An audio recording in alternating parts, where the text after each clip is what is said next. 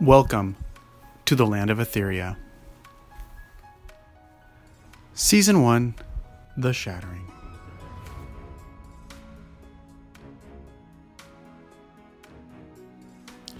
Episode 8, The Search for Paul. Once upon a time, in the land of Etheria, there was a Princess Nea and a Princess Lulu, and they went on the most amazing adventures.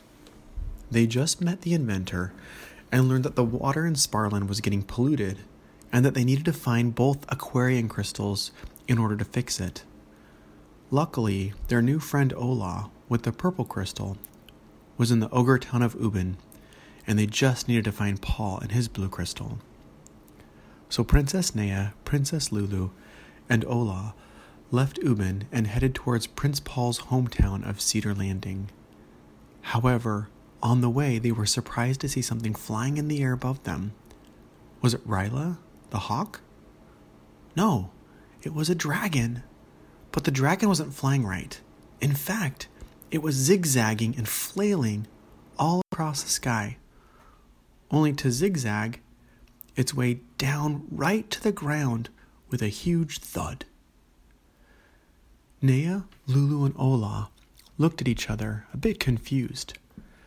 Now the princesses, and even Ola, were actually not afraid of dragons.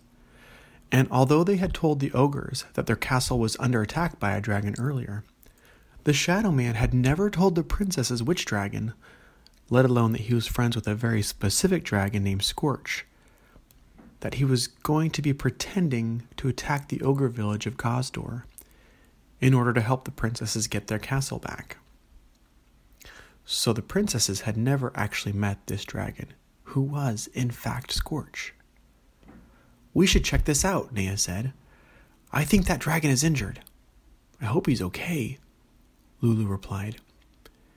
And as the party ran through the field where the dragon fell, Ola was the first one to speak. "That's an ogre spear on his side. They must have found him. They must be near." Nea jumped into action and pulled the spear out of the dragon's side, while Lulu pressed against the wound. As they did, the large beast cringed, but then turned its huge head to the side and gave their faces a lick with its big tongue. Then he gently shoved the two ladies aside and started licking the wound until it had stopped bleeding. "Don't look now, princesses, but I think the ogres are coming," Ola warned. And with that, the dragon got on its hind legs, stepped in front of the group, and let out a huge roar that shook the earth. Roar! And a few ogres started running toward the dragon from out of the bushes, and when they saw him, they stopped, and their eyes widened. Scorch, now fully mobile, went charging towards them through the field, lifting his head and taking a deep, long breath. Now, ogres, sensing the dragon's impending attack, attempted to harm the dragon by throwing spears and shooting arrows. But now that Scorch was in an open field, they had no protection against his fiery breath, and quickly turned and ran back into the surrounding woods. Nea, Lulu, and Ola, who all three were ready for battle, if it came to that, were astonished. None of them had ever experienced a dragon this close before. So when Scorch walked back, they weren't exactly sure what to do. The large beast circled them twice and then lowered his head. "I've heard about this dragon," said Ola, looking under his left wing. "This is Scorch the Protector." And hearing his name, the dragon lifted his nose in acknowledgement. "Scorch the Protector," Princess Nea repeated. "He sure is smooth," Princess Lulu said, petting his scaly skin. "Scorch the Protector," Ola addressed the dragon. "I am Ola of Ubin, and this is Princess Nea and Princess Lulu of Sparland." Now the way Ola introduced herself was quite odd for an ogre. Ogres don't often introduce themselves in terms of their cities or their villages, yet Ola did. "Would you, kind dragon, take us to Cedar Landing? We are on an important quest and need to find Prince Paul quickly." Princess Nea and Lulu looked at each other, as they had never ridden a dragon before. but they both smiled and were excited at the chance. Scorch lowered his wing, and with a little trepidation, the girls mounted his back. He flapped his wings, and with that, the party was launched into the air towards Cedar Landing.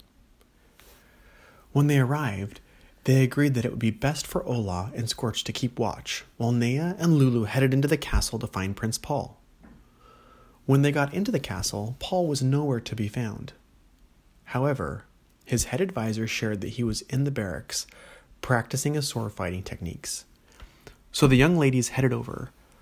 Upon entering the barracks, they found Paul wielding a large black blade, and sword practicing with another helmeted soldier, using a large spear. They could tell Paul, even though he was helmeted, but didn't recognize this other soldier. That's when they saw someone else around the perimeter of the ring. "Tuck!" they both yelled in unison. Upon seeing the young ladies, Tuck nodded, took a deep breath, and then addressed the two combatants in the ring. "That is enough for today," he said. The two armored fighters ceased, and Paul took off his helmet. "Princess of Alamia, it is time. You must head back to the sea and prepare the way." And with that, she nodded, looked at the two princesses, and disappeared out of the back exit. "What's going on, Tuck?" Paul asked. And Princess Nea and Princess Lulu walked up and explained what they had learned from the inventor about the water in Sparland. "It is true," confirmed Tuck. "This dirty water is just the beginning of Etheria's sickness. You must go now, and you must use the aquarium crystals you have to heal the earth." And then he looked to the princesses. "I presume you have found the other keeper?" They both nodded in agreement. "She's waiting with Scorch by the castle." "Well done," Tuck said. "Then go now. Hurry. We have not a moment to lose. There is much unrest in Etheria until we can restore the balance." And the three of them, Paul, Lulu, and Nea, hurried back to the dragon, where Ola was waiting for them patiently, scribbling out a few more notes in her notebook. "Prince Paul of Cedar Landing, Ola of Ubin," Nea introduced. And the two just looked at each other awkwardly, and then the two sisters, while Scorch lowered his wing once again for the group to mount his back. And before they knew it, the four adventurers were headed back to Sparland to figure out how to use these aquarium crystals to heal the world. Only they didn't get very far until the wind started to pick up, throwing them around the sky like a pinball in a pinball machine. From side to side they flew, from one part of the sky to the other, until finally Scorch had to make an emergency exit, landing, if you will. And it was so chaotic, by the time he thudded to the ground, it threw all four of our characters into a nearby river. Splash! They were pretty resilient, though, our adventurers, and immediately they got out of the water, only to find that Scorch had injured his wing in the process and wouldn't be able to fly anymore. "Well, can you walk, Scorch?" asked Nea, realizing that they were actually almost back to Sparland by now.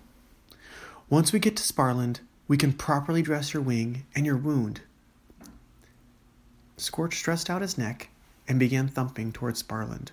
Thump, thump, thump, following the princesses as they led the way. And the team got back to Sparland just in time for dinner and sent word for the inventor so that they could plan their next adventure to make use of the aquarium crystals and somehow figure out how to heal the land of Etheria. The end. The Land of Etheria is produced by a father-daughter team and made possible in part to its supporting fans. It's contributions from fans like you that keep the adventure going. If you enjoy The Land of Etheria and would like to see more episodes, please visit us at www.thelandofeltheria.com and consider supporting the podcast. Thank you, and have a great night.